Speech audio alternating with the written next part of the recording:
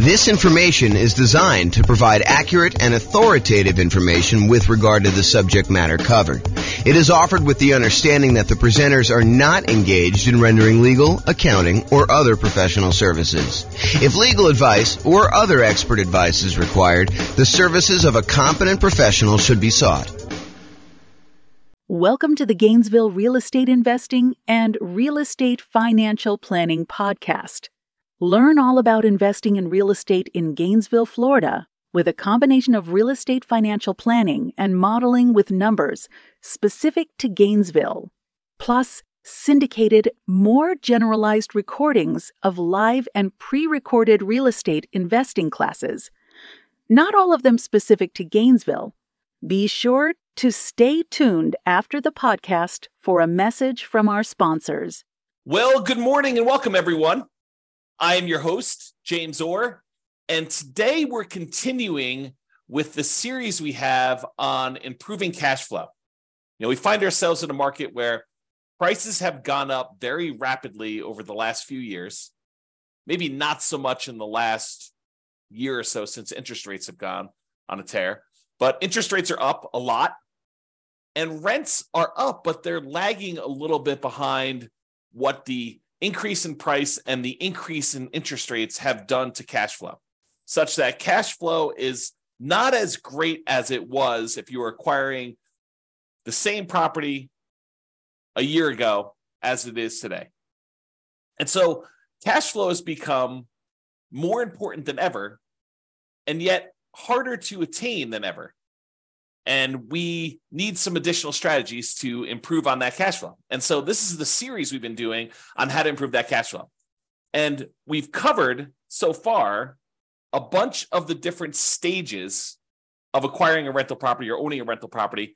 And I've broken out how to improve cash flow into those various stages. So for example, we covered all the different strategies you can use to improve cash flow or cash now when you're searching for properties. We've already covered that in a previous class. We've covered all the strategies to improve cash flow when you're financing the property. We've covered the strategies when you change the strategy that you're using and when investing, going from short-term rentals to long-term buy and hold, or, renting out, house hacking, or something like that. So we talked about all the different strategies you can change to improve cash flow. Talked about improving the property to do cash flow. We've talked about how to improve cash flow during the stage when you're marketing the property for rent. And we've talked about all the ways to improve cash flow when you own the property. Now we're going to talk about the last section, which is all the different ways to improve cash flow when you are renting the property. So this is all the stuff related to when you're renting the property. So let's jump right into it. I've broken down this stage into 5 different subgroups. So for example, I have a subgroup for when you add different services, when you add additional services, or when you add done for you services.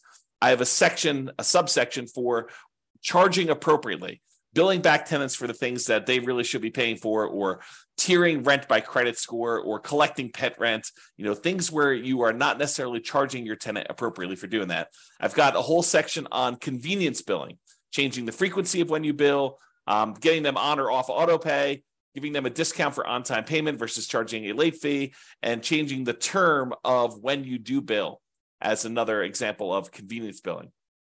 Then we've got a whole section on timing, giving them notice starting early to test high rents and renewing during peak season. And then finally, there's a miscellaneous section for making sure that your tenants have renter's insurance. And so let's jump right into those because I want to make sure we get them all covered, and I have a few things to say about each one.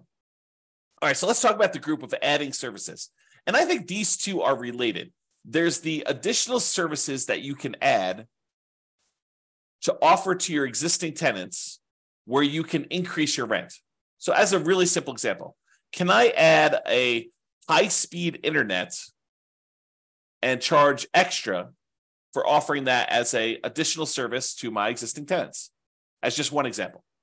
Or the second one here is done for you services.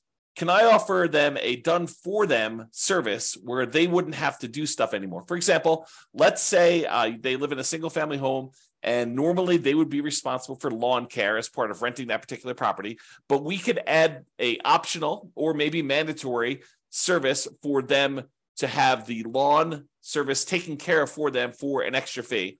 And the extra fee can be more than what the person we are outsourcing it to would charge. There's a little bit of overhead and oversight that you need to do, and a little bit of risk, honestly, that they won't pay, or there'll be vacancy or whatever it is. So you should charge a small premium for offering additional services, additional done-for-you services. But you could do stuff like lawn care or snow removal or house cleaning or whatever other services that they might find valuable based on your knowledge of them as your tenants and what they might want. Okay, so either offer them additional things like high-speed internet or whatever you're doing there, or done-for-you services. The next group is charging appropriately. I don't know how many times I brought clients out to look at a property where the current landlord is not billing back for utilities. They're renting their properties and they're saying, water is included in rent, or electricity is included in rent, when you could measure the utilities and bill the tenants back separately for these extra utilities. So if the clients of mine that are looking at these properties, they see that as a way to immediately get higher rents and increase the profitability of their properties. And so if you are one of those people that are not currently billing back for a utility that is being provided to your tenants, and you're sort of just lumping it in with rent, you may want to break that out separately and charge that back to them, bill back for the services. And these can be things like things that are already included in an HOA fee. So, for example, there are some neighborhoods around here where the homeowners association includes garbage pickup as part of the HOA fee. But garbage service is something that typically tenants would pay for. And so I think you could, and definitely check with your attorney on these things, don't believe me, but I think you can and should break out the cost of what it would cost them to have the garbage and charge that back to offset some of the expense you have as part of the HOA fee that you're already paying to get the tenant to pay for their own garbage service. Or things like in our area, we have a thing called non-potable water, where we can use that water in order to water the lawn. However, it's not drinkable water. It's only used for watering the grass and sprinkler systems and stuff like that. And so sometimes there's an extra fee for use of that water. It's usually cheaper water than getting it from the city that is drinkable water. But your tenant is responsible for watering the lawn, and they should be paying for that service. So you should bill it back. Another example is electricity. Or if you're already grouping water in, if you only have one water tap coming in, you've got a 12-plex. A lot of times landlords are saying, hey, look, the water is not metered individually, so I can't go and charge that. No, I think you can actually prorate it. You can make it so that it's divisible by the number of units or by the number of people that live in the unit. Talk to your property manager or your attorney to make sure that that's legal in your particular area, that it's justifiable that you can do that. But I think that's completely valid. What about tiering rent by credit score? It's a controversial one in some ways, right? But if someone has a really, really good credit score, might you give them a discount because they are more likely to pay on time, less likely to have problems with them staying in the property? Or could you say to somebody who applies and you say, look, or normally our credit score cutoff is 650. If you have less than a 650 credit score, we don't usually rent to you. They say, hey, is there anything we could do? My credit score is only 640. And you say, well, I might be willing to rent to you, but I would need to charge either an extra security deposit or an extra non-refundable fee, kind of a risk premium, or, for $50 extra per month in rent, I could see, that being a way to offset the credit score kind of rule there. So you can go ahead and advertise the higher rent for someone who has great credit, and you could tier rent by different credit scores. Now, again, I would check with your attorney. This one seems a little controversial. It's not what I've done. This one could be controversial, though, as far as tiering rent by credit score. What about pet rent? If you allow pets, first of all, I should say this. I don't believe we as landlords can charge a fee large enough to cover the extra costs, the extra damage, that we might see from a pet. I think the extra, whatever it is, $15, $25, $35, $50 a month that you might get for charging extra pet rent for a poorly behaved pet would nowhere near make up for the damage we would have if their pet does damage to the property. In fact, it may not even be covered by their full security deposit. So some people will charge pet rent or a non-refundable pet fee in exchange for them having pet, or both in some cases. Okay, so can you charge pet rent if someone has pets? Is another way to increase rent on a property. Let's talk about some convenience billing options. For example, some tenants get paid weekly or biweekly or monthly. And most landlords offer billing on a monthly basis. However, some tenants would prefer to be charged weekly for their rent.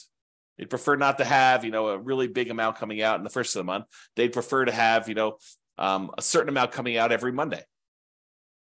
And if you just think about it this way, let's say rent is $2,000 a month.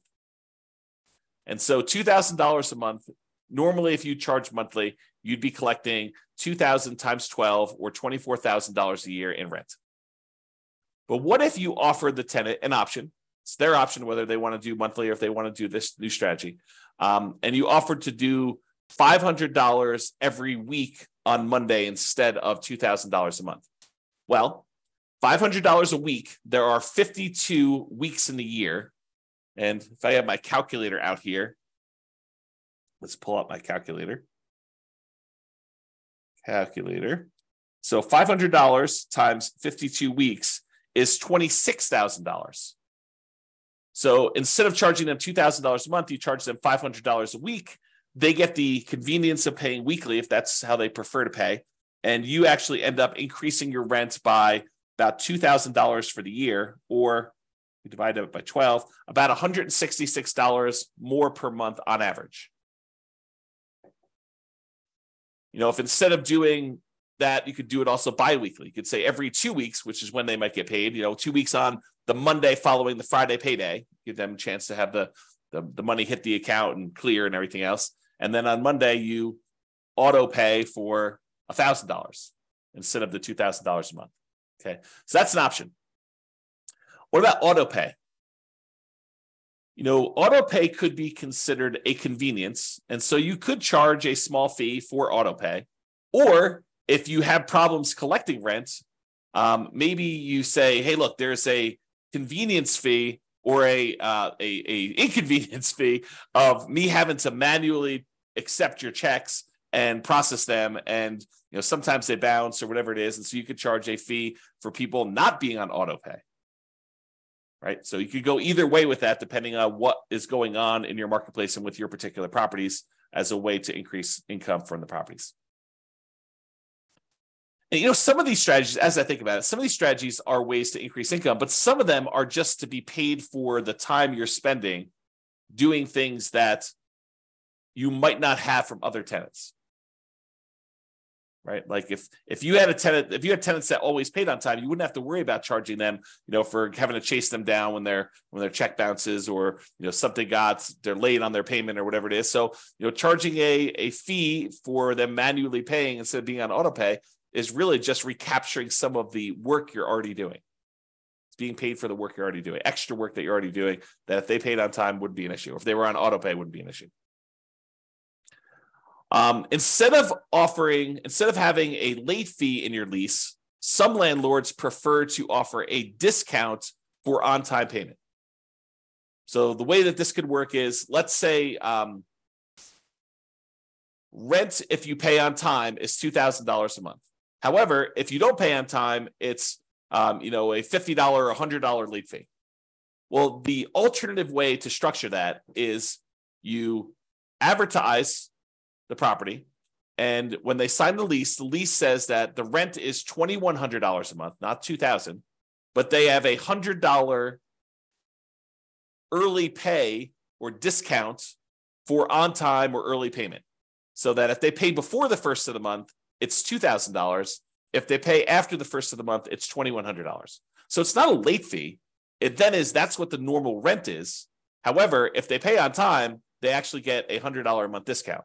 And the $100 discount amount is the amount that is probably what you would have charged for normal rent if they were going to pay on time. Okay. So instead of offering late payments, a fee for late fees, late payment fee, you give them a discount for on-time payments or early payments. What about term? We talked about this in another strategy, but can you change the term of the rental agreement? Are you going to rent to them by the day or by the week or by the month instead of doing a yearly lease? The biggest example, this most common example, is short-term or vacation rentals. Change the business model to be billing at different periods of time. Somebody wants to do a week-to-week lease or a month-to-month lease, you can increase the amount of rent you get. Typically, the shorter the lease period, the shorter time period you have for your lease, the more expensive it tends to be. A daily rental is typically more expensive than a weekly rental. A weekly rental is typically more expensive than a monthly rental, and a monthly rental is typically more expensive than a quarterly rental, and a quarterly rental is typically more expensive than a yearly rental. Think about it that way. All right? So those are the different convenience billing options. What about timing? Using timing in order to improve the rent you're getting at property. So one of the things is giving your tenants notice 60 to 90 days prior to their lease expiration to find out if they plan on renewing and what the renewal amount will be for them. And if they're not going to renew, then being able to start marketing the property early, ideally at least 60 days ahead of the lease expiring, and so that you can test higher rent than you think you might be able to get. And if you don't get any inquiries or calls on that, or any reasonable number of inquiries or calls, within a week or two, then maybe you drop it back down the tiniest bit. But you have 60 days, full 2 months plus, in theory, to be able to market this property before you'd have a vacancy. Now, one of the things we're trying to avoid here is avoiding vacancies. Getting that tenant lined up way before the lease has actually expired and the current tenant is moving out.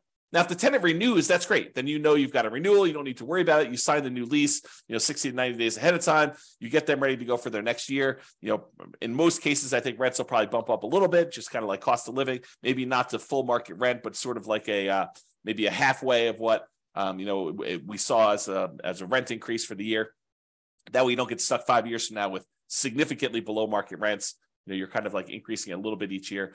But then if they decide not to renew, then you have this head start to be able to test high rent and test early and lower your rents if you're not getting the responses you need in order to get that property filled before it goes vacant. And then ideally, you want to be renewing in peak season. So schedule your leases to end during peak rental season. And that may be a little bit different depending on what market you're in. In our market here, it's probably in the springtime, kind of like spring to early summer, like May. So schedule your leases to end during peak rental seasons. You don't want a lease to end between Thanksgiving and Christmas in most cases. So what if you have a tenant that gets evicted and they happen to have the property vacated, right after Thanksgiving? Do you do a year lease from Thanksgiving? No, you do not. You market the property because it's vacant right now, but you tell them that the lease is either a short lease, like it's a 6-month lease to get them on cycle, or it's a long lease, it's an 18-month lease to get them on cycle. But you don't voluntarily put a year-long lease in place to have yourself be vacant again in Thanksgiving and Christmas. You're setting yourself up for failure. You're setting yourself up for below market rents if you're constantly having to market your property between that Thanksgiving and Christmas time. So you want to go and optimize your rent. So sometimes you might have a 14-month lease. Sometimes you might have a 17-month lease. Sometimes you might have a 6-month lease, although I prefer to do at least a year. But you do whatever you need to do in order to get on peak season if you find yourself having to lease a property at a less than optimal time for the first one. Then after that, ideally, the lease is coming due in a period of time where it's optimal and you can just renew for 1 year at a time based on that. But get on cycle to begin with and then work with that. Okay. So those are all the things with timing, making sure the timing is in your favor for doing that. And then finally, renter's insurance. And you might be saying, renter's insurance? James, why is renter's insurance on here as a way to improve cash flow? Well, It's not an issue unless there's a claim, right? If you have a tenant living in a property and something happens to the property, there's a fire, there's some type of flooding, there's a roof leak or something like that, and something in the tenant's property gets damaged, and they come after you to pay for their $5,000 kind of like furniture stereo system because the leak was there and they somehow think it was your fault. If they have renter's insurance, their renter's insurance will cover them for the damage. If they don't have renter's insurance, they think you're responsible for the damage and they're going to come after you. So by having renter's insurance and insisting that your tenants have renter's insurance and verifying that your tenants have renter's insurance, you are less likely to have, even if it's a false claim, right? But you're less likely to have a claim against you to cover damages should something unexpected happen to your property and your tenant now thinks that it's your fault and that you should pay to replace all their clothes or their furniture or their television or whatever it is that they've got there. Or maybe the carport falls in because, it's gotten old and they have their car parked under there and it snowed or whatever, or there's a hurricane. You want to get yourself out of these situations where you are responsible for the tenant's personal property because your insurance will cover the property, your property itself, the physical building. But your insurance as a landlord does not typically cover what the tenant owns inside the property, the tenant's personal property. For that, they need a separate renter's insurance policy, and they're relatively inexpensive. Just the renter needs to get one and have one and keep it in place so that if something does happen, they don't lose their personal stuff. You'll have insurance to kind of fix the property, but you will not have insurance to replace your stuff. And you don't want to have to make a $5,000 claim. I mean, $5,000, this happens, once every couple of years, which it probably won't. But if it could, we could be talking, $200 a month in worst cash flow by having a $5,000 hit if you amortize it over that period. All right. So in conclusion, optimizing cash flow is really about maximizing income whenever we can and minimizing expenses. And today, I think a lot of the ideas we had, there may be a couple in there that were a little bit larger, but a lot of the ideas we have were like really small amounts. And I think for a lot of folks, you wouldn't even bother with a lot of these unless you were really trying to optimize and get like the most small wins on your property. I think for the most part, if you do the big things, use the right strategy, get the right financing in place, kind of do the things to make sure that your property is rented and rented right. I think you don't need to play around with some of these things that might increase it by $25 or $50 a month. Because I think you get to a point where if you've already optimized in other areas, adding these additional ones on there start to get excessive. If rent was $2,000 a month and you've done a couple things to kind of bump it up to $2,050 or $2,100 or maybe $2,150, then if you think you're going to add another thing on there that's going to get you an extra $35 or whatever it is, I think it's harder and harder to do those extra amounts. The further you get away from kind of like the range of rents that you're getting, the harder it is to get those additional wins, additional improvements. Okay. So there are things you can do on properties you already own that will improve your cash flow. That's sort of what we talked about today. It is better, in my opinion, to take a more holistic approach, look at all of the different stages, look at all of the different ways that we can optimize, and pick the ones that make sense for you and your particular situation and your particular properties. All right. That's all I got. I hope you've enjoyed this particular class. Have a great day. Bye-bye for now. With home prices up, mortgage interest rates up, and rents up, but not quite enough to counteract the higher prices and interest rates.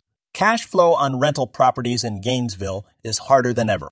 Book a call with the Real Estate Financial Planner to apply our proprietary 88 strategies to improve cash flow on your rentals. See the show notes for a link to schedule your call and improve your cash flow today. If you're a real estate agent, lender, or professional in Gainesville that wants to help our real estate investor listeners, consider reaching out to learn about collaboration opportunities with this podcast. We'd love to add more value to our listeners by having you assist our investors buy, sell, and finance their real estate investments. See the show notes to schedule a call to discuss collaboration opportunities.